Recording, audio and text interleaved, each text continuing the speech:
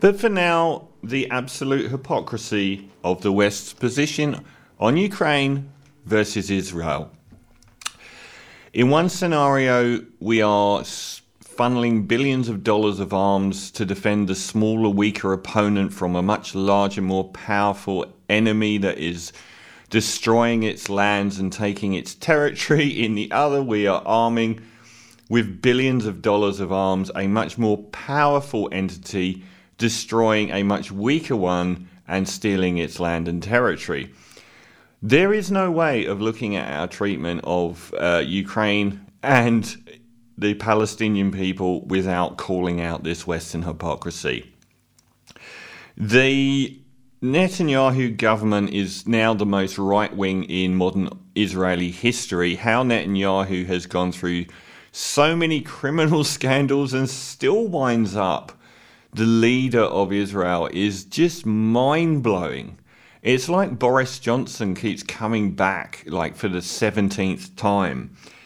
From The Guardian, with an in-trade bulging with the war in Ukraine, the Chinese threat to Taiwan and the potential collapse of the Iran nuclear deal, the US State Department has tried to avert its gaze from the clouds gathering over Israel and Palestine, but has now found it impossible to do so. Since the summit in the city of Aqaba in Jordan, the first of its kind in a decade between military officials from Israel, the Palestinian Authority, Egypt, the US and host Jordan, seemed a belated chance for change. For all the talk of it being security as opposed to a political summit, the joint communique issued by Jordan afterwards committed Israel to stop discussion on any new settlements. So if you don't understand, the gradual erosion of the Palestinian homeland has been a continuation of the formation of Israel, particularly accelerating after the Six-Day War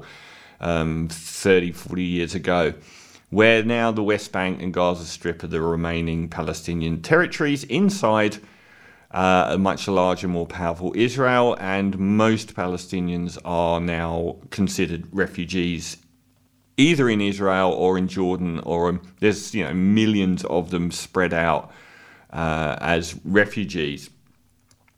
The breathing space that had been created was suffocated within hours, the time it took for Israeli Prime Minister Benjamin Netanyahu to issue a tweet contradicting the summit. In hours, the summit seemed irrelevant. By Sunday afternoon, 2 Israeli settlers had been shot dead by Palestinian gunmen, and by Sunday just gone, crowds of settlers had burned and vandalised buildings and cars in the Palestinian villages of the West Bank. Too few Israeli soldiers were present to stop the torching. Now, the US has a decision to make. Having re-dipped its toe in the Palestinian question by orchestrating the Jordan summit, have to decide whether to do more than make ritualistic calls on both sides to stop. So the violence is flaring up with something like 700,000 Israeli settlers live on what the international community has called stolen land.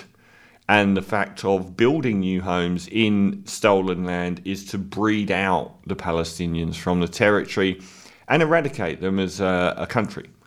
It is the textbook definition of genocide. And we're silent because apparently that's different to what Russia's doing in Ukraine.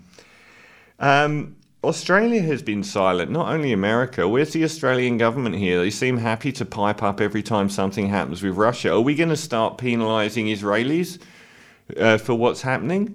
Are we going to start banning Israeli athletes? Are we going to start boycotting Israeli goods? And there is a boycott, divestment and sanctions movement, which is still going very strong and getting stronger.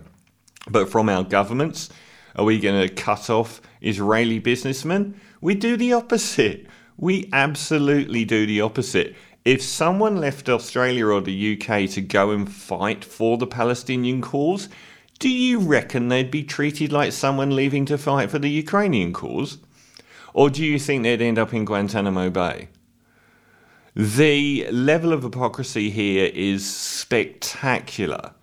And it's one of the reasons why I've just had no respect for the West's incredibly dangerous response in Ukraine of funneling billions in arms in, whilst never asking for peace. We, or particularly America, funds Israel with something like $40 billion of arms a year, which again is a direct transfer from the American taxpayer to the American defense industry.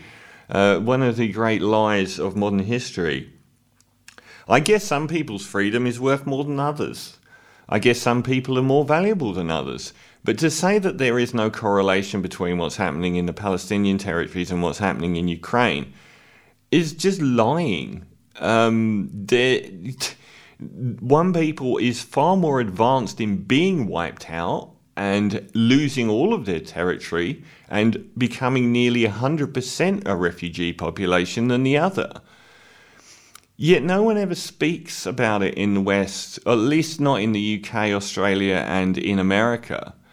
There's still this tacit support. If we were to be consistent, we would right now be funneling billions of arms into Russia and not saying anything about Ukraine. So given that now we've got this wildly right-wing government in power in Israel and they're amping up the whole settlement process, which is genocide, there's no other word that compares for the eradication of a people from an area than genocide.